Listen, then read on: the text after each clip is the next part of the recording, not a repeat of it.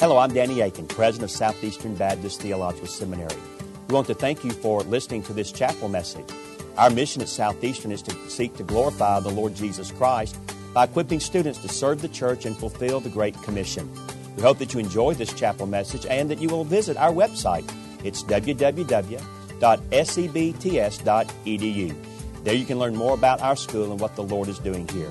We hope you enjoyed the message. Thank you for being a part of what we're doing here.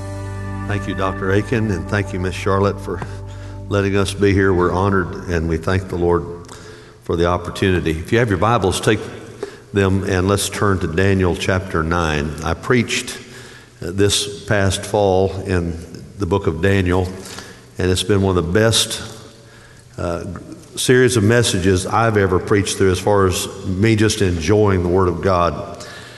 And one of the things that I appreciate about Daniel is he is a godly man, but he was a man of prayer. And that's what I want to talk to you about today. Does prayer really make any difference? Does your prayer that you've prayed today, hopefully all of you have prayed today. If you haven't, I would encourage you to do that before the day is over with, because a day without prayer, in my opinion, is a wasted day. If you pray today, does it make a difference? What difference does it make?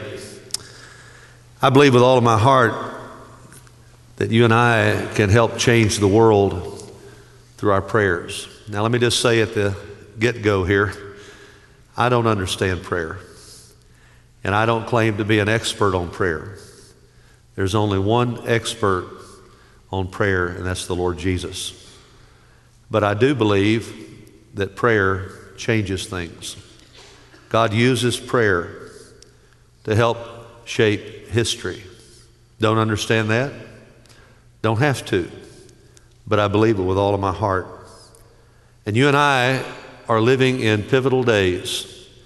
And we can be catalysts for a spiritual awakening that we desperately need in the body of Christ and in Southern Baptist Convention if we will spend time with God in prayer. Daniel was only one man, but he was a praying man. And consequently, he was a powerhouse. He lived in a pagan culture, but he was filled with the Holy Spirit. And the right people knew it. When Belshazzar saw the writing on the wall and nobody could tell him what it was about, his mom came in. Her daddy, Nebuchadnezzar, had known a man who was filled with the Holy Spirit. Here's what she said that night, just before the Medo-Persians came in and took control of Babylon. She said, "O king, live forever. Don't let your thoughts alarm you. Don't let your face be pale. There's a man," I like that. "There's a man in your kingdom in whom is a spirit of the holy gods." That is, he's filled with the Holy Spirit. He has an extraordinary spirit, knowledge and insight, O king. Let Daniel now be summoned, and he will declare the interpretation. He will tell you what this writing on the wall is. And boy, did he. You've been weighed in the balance and found wanting. Everything Daniel said came true. Now, why was Daniel different? Why was there nobody else that could really hear from God in that day? Why was it that God talked to this man? I don't know all the answers to that, but I'll tell you this. I believe at least some of it had to do with the fact that 3 times a day for 60 years he prayed. 3 times a day. That's over 1,000 times a year. Can you imagine dying and standing before the Lord in your 80s, and you've spent 60,000 times you've stood before the Lord, and you've read His Word, and you've listened to Him, and you've talked with Him. Daniel's prayer life set him apart from everybody else. I want to say this to you. If you love somebody, you talk with them. If you love somebody, you talk about them. I've been married to Donna 36 years. I talk with her every day, wherever I am. And if I'm gone, I talk with her about 6 or 7 times on the phone. I don't care about the bill. I don't care about it. Because when you love somebody, you talk with them. And when you love somebody, you talk about them. I tell people about my wife. I tell people all the time, if we were Methodists, I'd be the associate pastor. She's a lot better speaker than me. No doubt about it. A lot easier to look at. We won't even go there. Amen. I get it. But I just say I'm not Methodist. So don't worry about that. But I love her. And I thank God for it. So I talk about her, and it's so easy. I love my 10 grandchildren, just like Dr. Aiken and his wife love their 12 grandchildren. You love somebody, you talk with them, and you talk about them. It's just natural. Don't tell me you love Jesus if you don't talk with him, if you don't talk about him. Dr. Reed, if you love Jesus, you're going to talk about him. If he's in your heart, he's going to come out of your mouth. That's what Chuck Kelly says. And so Daniel just loved the Lord, and he talked with him, and God talked with him. And one day he was reading scripture, and he read in Jeremiah that in 70 years, God was going to bring the exiles from Babylon home. And he had done his math, and he knew the 70 years were about up.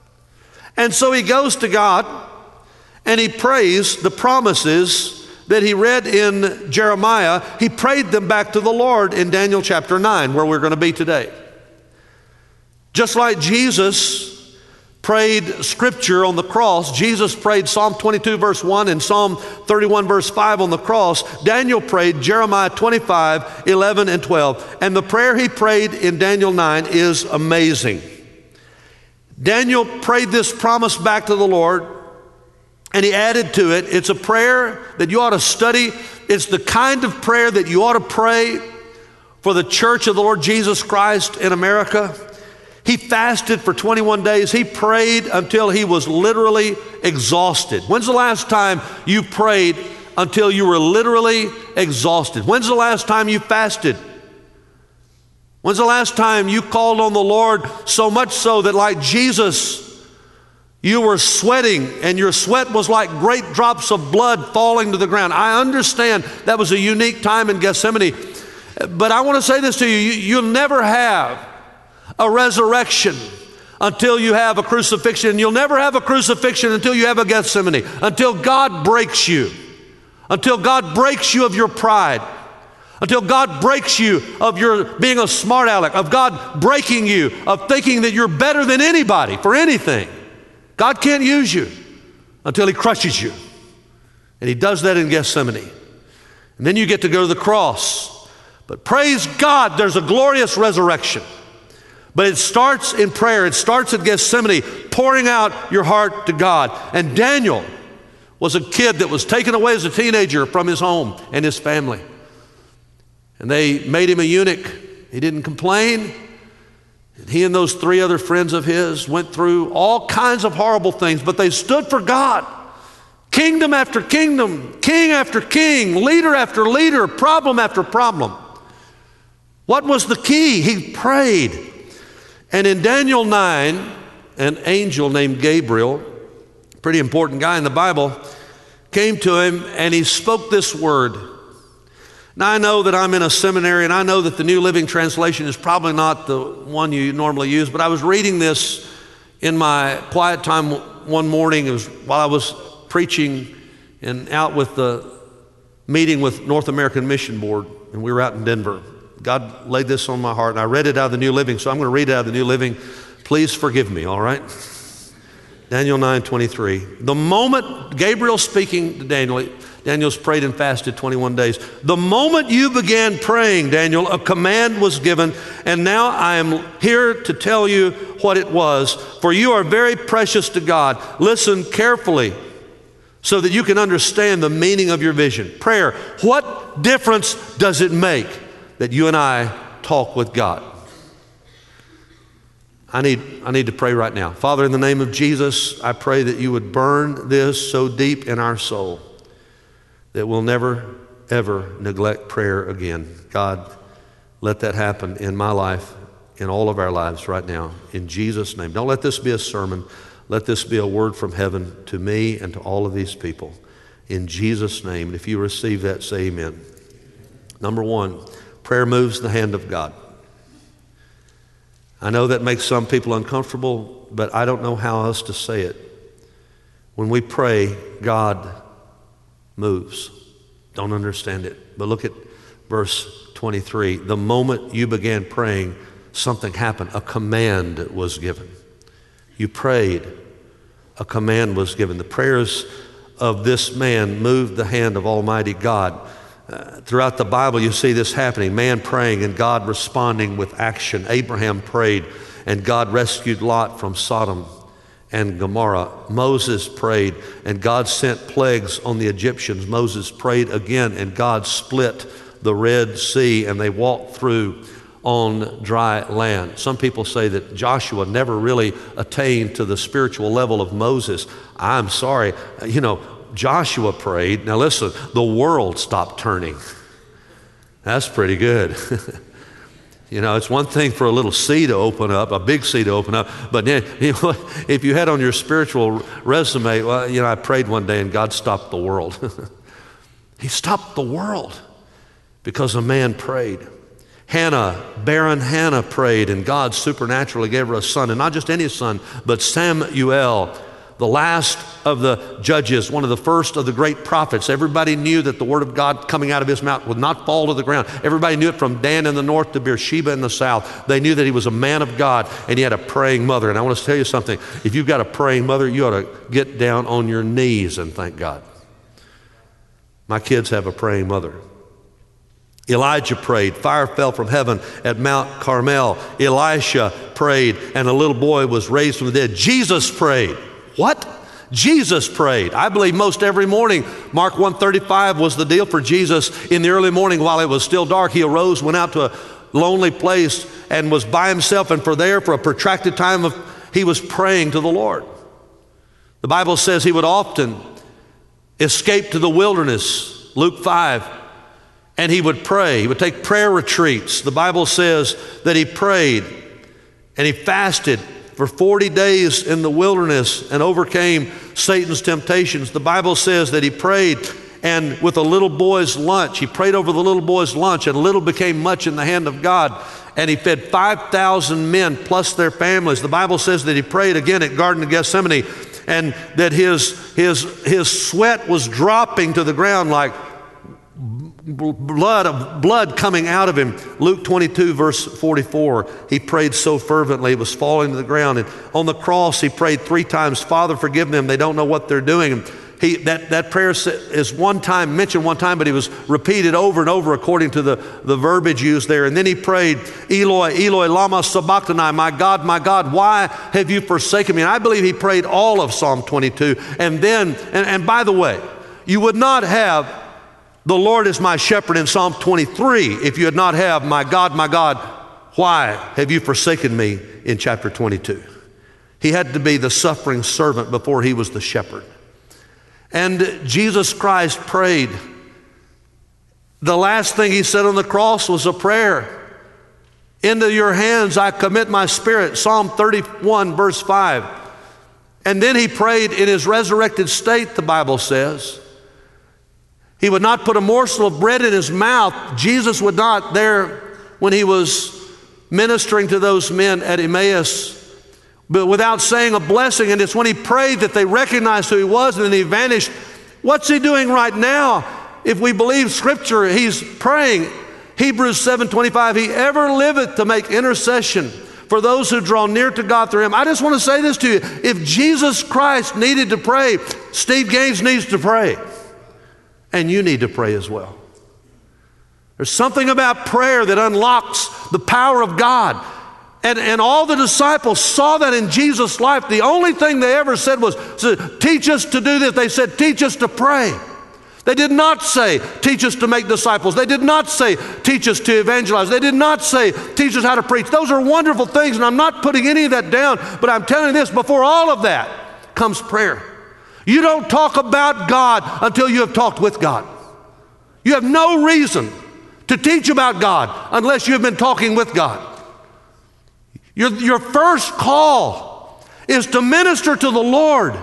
The church prayed for 10 days, and the Spirit of God came on a praying church, just like Jesus prayed at his baptism, and the Spirit of God, heaven opened, and the Spirit of God came. The Holy Spirit doesn't come mightily upon and anoint people who don't pray. And the Bible says they prayed for 10 days, and the Spirit of God came, and the church was birthed not in a business meeting, but in a prayer meeting. Do you understand? Prayer is at the root of who we are. The church was birthed in a prayer meeting. Missions. Go look at Acts 13. They were ministering to the Lord and fasting, ministering to the Lord. When's the last time you ministered to the Lord in prayer? You poured out your heart like Hannah in prayer to the Lord. When's the last time you ministered to the Lord? And missions was born. The whole Lottie Moon emphasis goes all the way back to Acts 13. It was born in a prayer meeting, not a business meeting. You see, when you pray, you get what God can do. We don't need what man can do. We've seen enough of that. We need what God can do. And when you pray, I don't understand it, but God blesses it. He just blesses prayer. And so Daniel prays. And God moved. I wonder, I could go on. I wonder though, am I talking to anybody that your prayer life is virtually non-existent? I remember going to Southwestern. Donna and I were been married 2 months. We went to Southwestern, and I can remember going there and thinking, well, I study the Bible all the time. I read the Bible all the time, and I'm in the class. I'm reading all these books, and that'll do for my prayer life. You know what? It won't.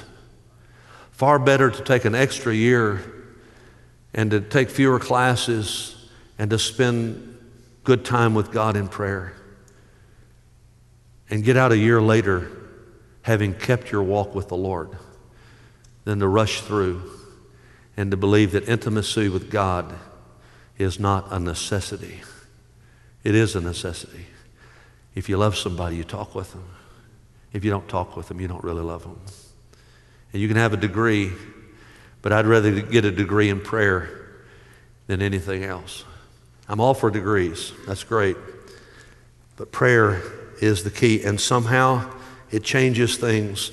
The Bible says in James 5:16, therefore confess your sins to one another, pray for one another that you may be healed. The effective prayer of one righteous man can accomplish much. I just want to encourage you. You may not think you can do much for the Lord. You can change the world. You can change circumstance. You can change things. You can be with God. God will answer your prayers, but you've got to pray. Is prayer important? Does prayer do anything? It moves the sovereign hand of God. Number two, very quickly, it reveals the will of God. Daniel wanted to know what was going to happen. He was saying, Lord, you promised here that in 70 years we're going home, and I don't see any hope of that. Lord, what's going on?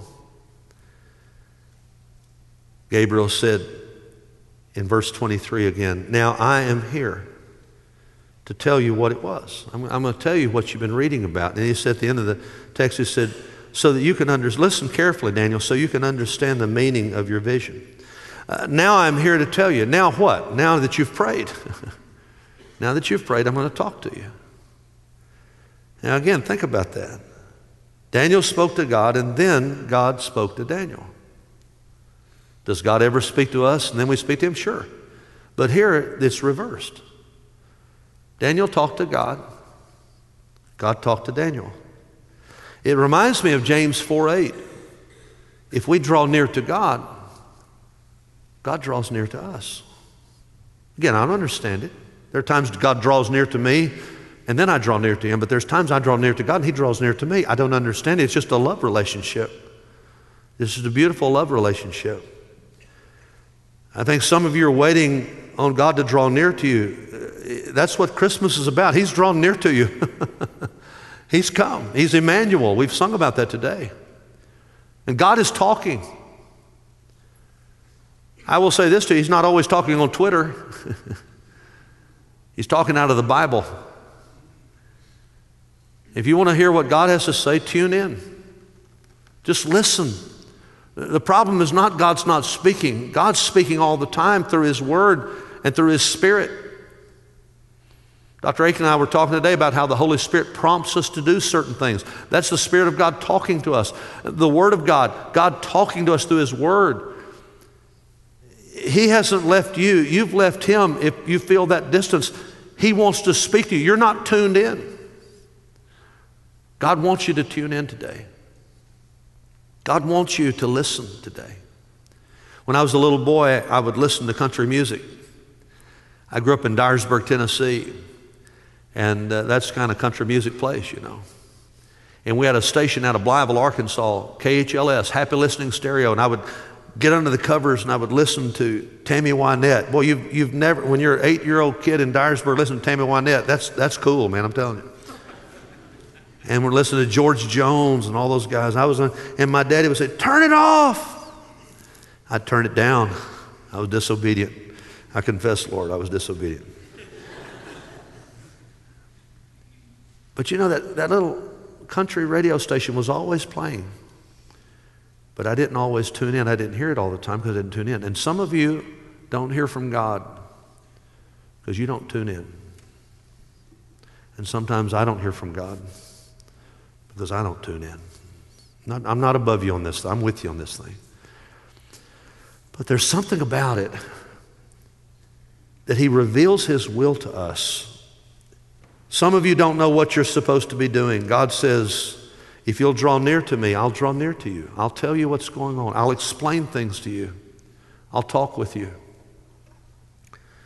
I heard a guy say, if you want to hear God speak, read His Word. If you want to hear Him speak out loud, read the Bible out loud. God will speak to you. I read the Word this morning. It's the first thing I do when I wake up. I've tried to do that for years because I think it's a lot more important what God says than what I say. So I start with Him, and then I pray back what I read to Him in the Word. I like to pray Scripture. And then I've got people that are dear to me. And I'm not trying to impress you, and I'm not trying to brag on anything, and I'm not trying to make you think that I'm this perfect person or anything, but I want to say this to you. My children don't have to worry. My grandchildren don't have to worry. My wife doesn't have to worry about somebody praying for her. If they're breathing, and I'm breathing, they've been prayed for in the last 24 hours. Because I believe that crying out to God for your family is what a daddy's supposed to do. I just think it's what you're supposed to do. And when you do that, God said in Jeremiah 29:13, you will seek me and find me when you search for me with all your heart.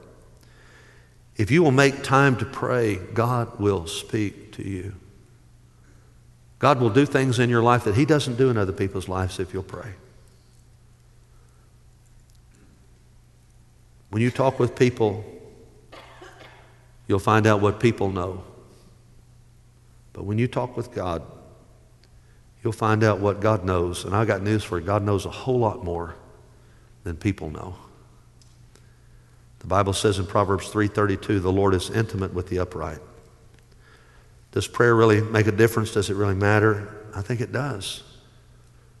When we pray, God reveals His will to us. Prayer moves the hand of God, reveals the will of God. Last thing, prayer blesses the heart of God. I love this little phrase in the New Living Translation in Daniel 9:23. Gabriel said, and now I'm here to tell you what it was. Now listen to this. For you are very precious to God. You're precious to God. Highly esteemed. It's a Hebrew word that describes something that is much desired, very precious. It's in the plural form, which intensifies how precious it is. In Genesis 27, this same word was used to refer to extravagant garments, costly garments. In Ezra 8, it referred to the finest gold. And the Lord looked at Daniel and said, Daniel, you're precious to me because you pray when nobody else prays.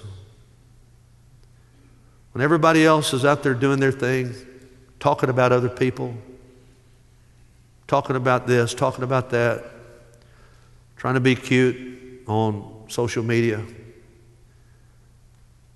Daniel, you're talking to me. And I want you to know, son, I see when you go into your inner room and you shut the door. I don't claim to be a legalist, but I am a biblicist, and I still do that. I shut the door. It's a little thing for me that I'm just going to shut the door like Jesus said.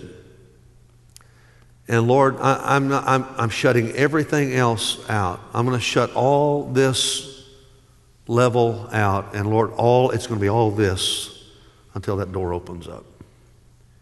And I want to say this to you. You'll be a lot better with people if you'll spend time with God. And whether you shut a door, that's totally up to you. I shut the door. It's just symbolic to me. Lord, nothing's more important than talking with you. Preaching at Southeastern Seminary, Southwestern Seminary, Southern Seminary, preaching at the Southern Baptist Community, President of Bellevue pastor. None of that's more important, Lord. You took me when I was just a kid at Martin, Lord, playing football at a little Division II school. You took me, Lord, out of the miry clay. You set my feet on a rock. You've put a new song in my heart. And you have changed me. And you're still changing me. So, Lord, you're more important than my next heartbeat. You're more important than my breath. So it doesn't bother me to shut the door and be alone with you. And when people do that, God says, you are very precious to me. Very precious to me.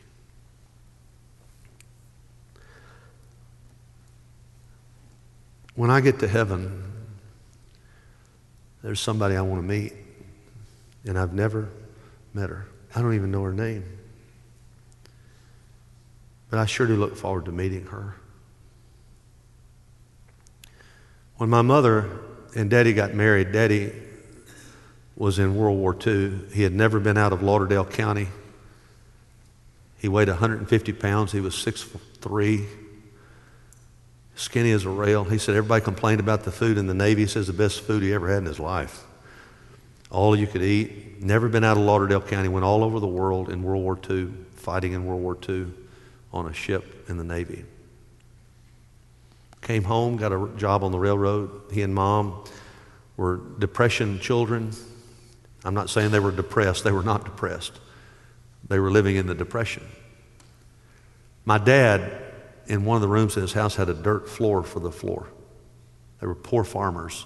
And both of my parents had to quit high school to go to work.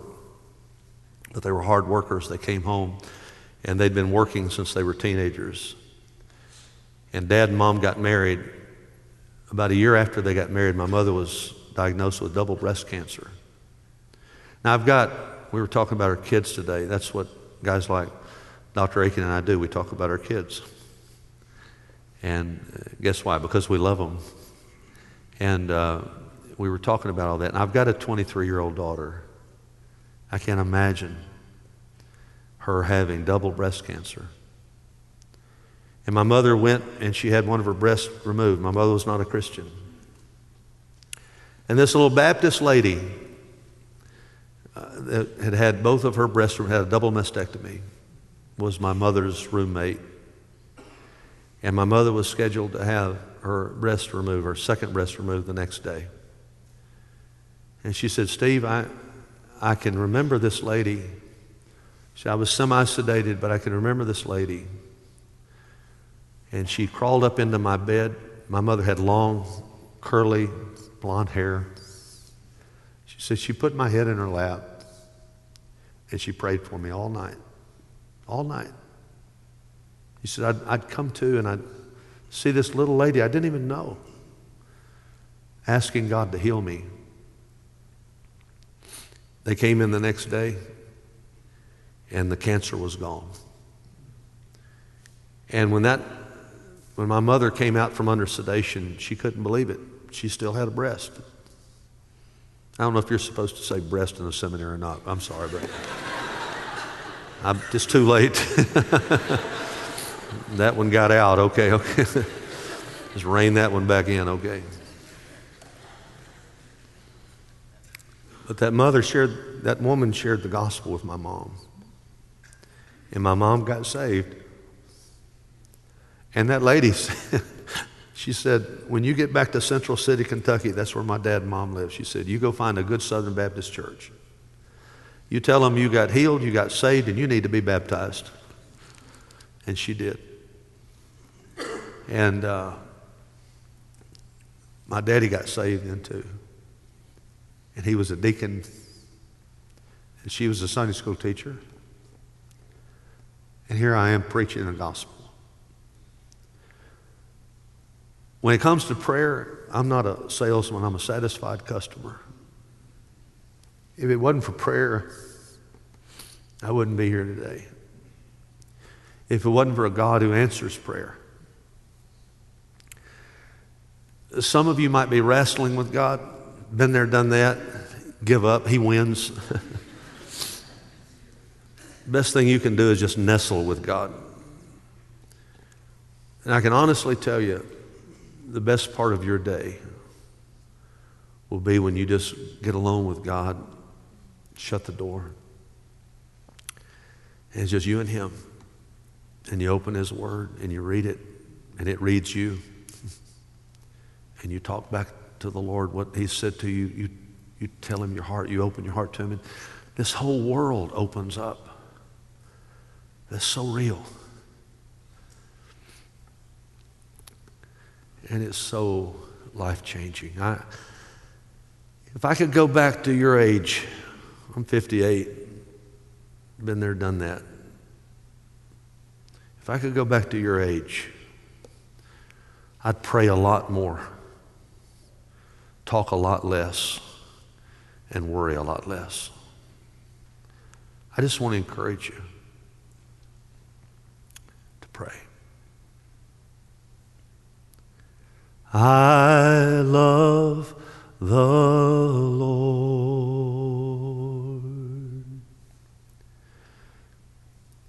He heard my cry and pitied every groan.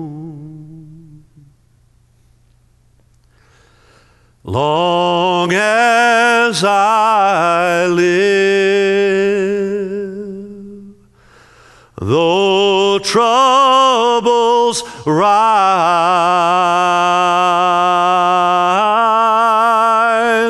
I'll hasten to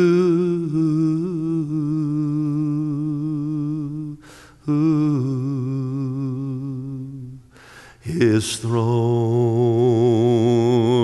I'll hasten to your throne. I'll hasten to your throne.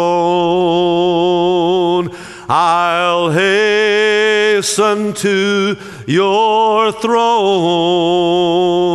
I'll hasten to your throne, 'cause I love you, Lord. You have heard my cry. You have pitied every groan. And long as I live, though troubles rise, I'll hasten to hasten to your throne. Thank you again for listening to this chapel message from Southeastern Baptist Theological Seminary. If you are thinking about theological education on the undergraduate or graduate level, including doctoral studies, we hope that you consider us. If you also find these chapel messages encouraging and a blessing to your walk with Christ, we hope that you will consider financially supporting Southeastern. Our graduates are literally serving the kingdom across this globe, working to carry the gospel of Jesus Christ to a lost and dying world. Your gifts will help to train more, and they will serve as a worthwhile investment in God's kingdom. You can find more information about attending Southeastern or supporting us financially at www.sebts.edu. We covet your prayers and trust that God will bless every good work you do for His glory. Thank you for joining us in our chapel services.